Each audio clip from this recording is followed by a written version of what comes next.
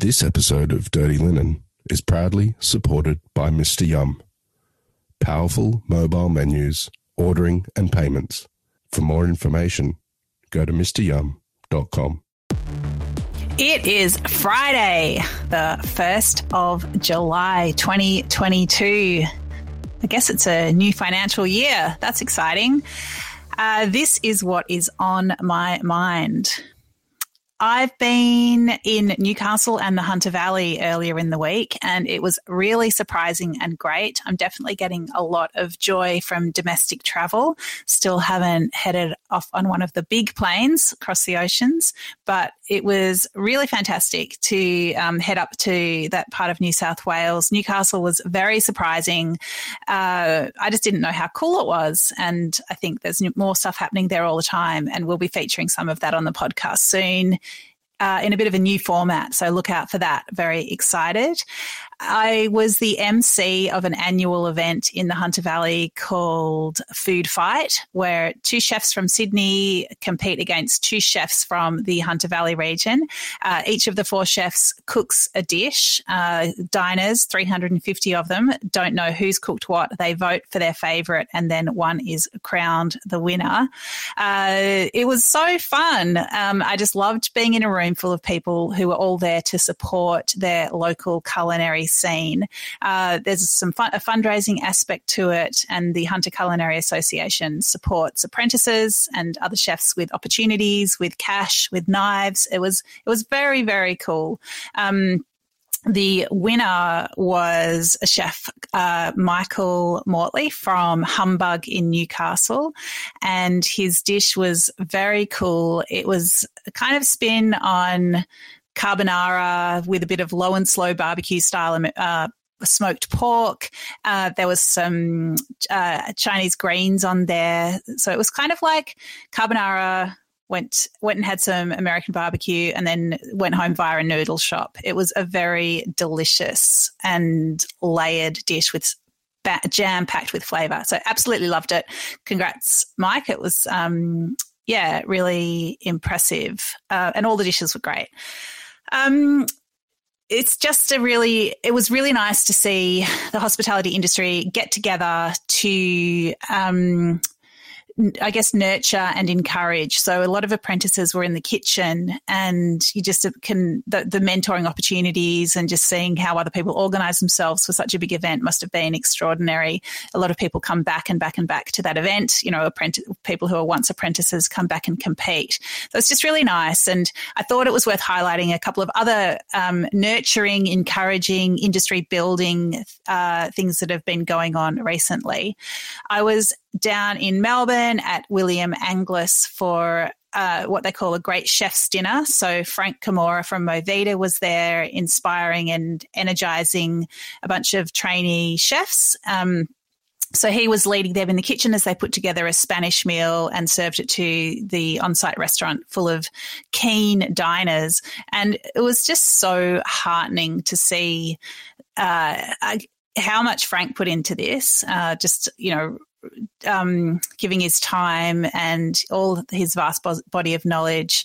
And, these young chefs are able to pick up on it, learn, ask questions, and be part of an event that, was pretty intense, a lot of pressure, and the food was really beautiful. So it's just really great to see young cooks coming up and just, I guess, believing in what they're doing. It was very, very good.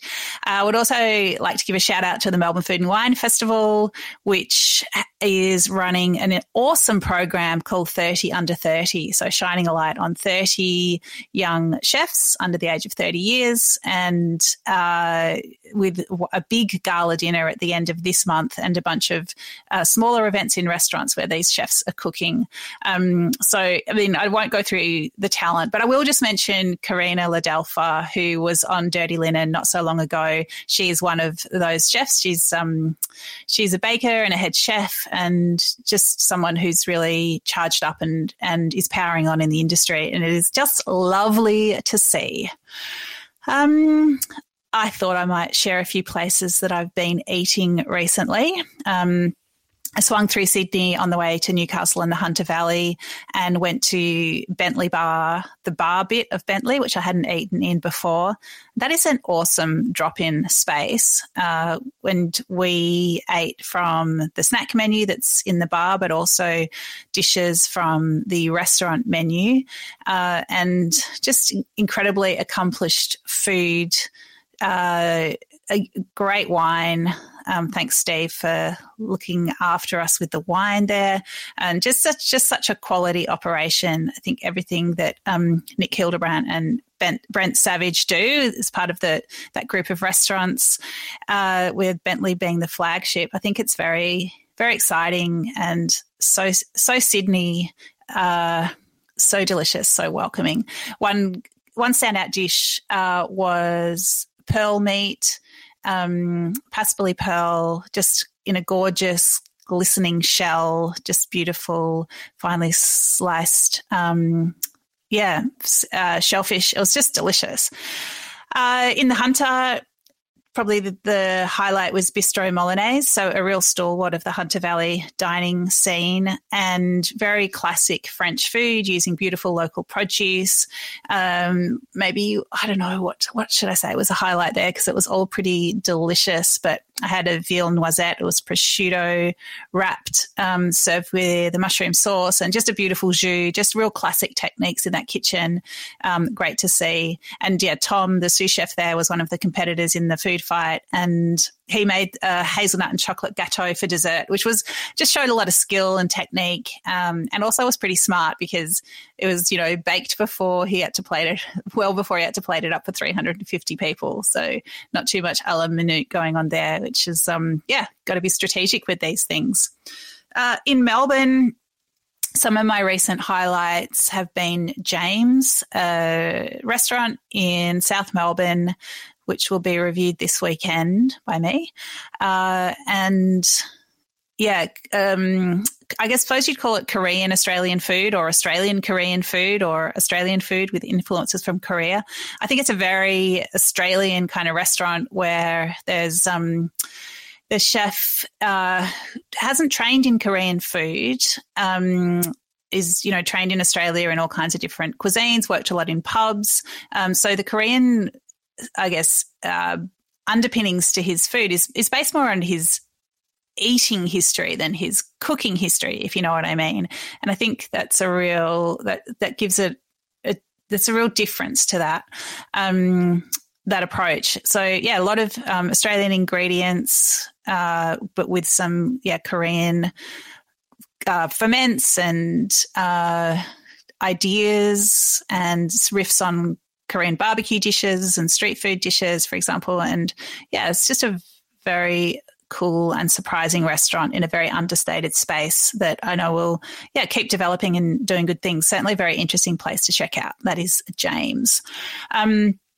I've also recently written about Leone Upstairs, which is the latest venture from Kantaro Okada, who's got 279 Labajo Milk Bar, and downstairs from Leone is Haruya Pantry, which is also just opened.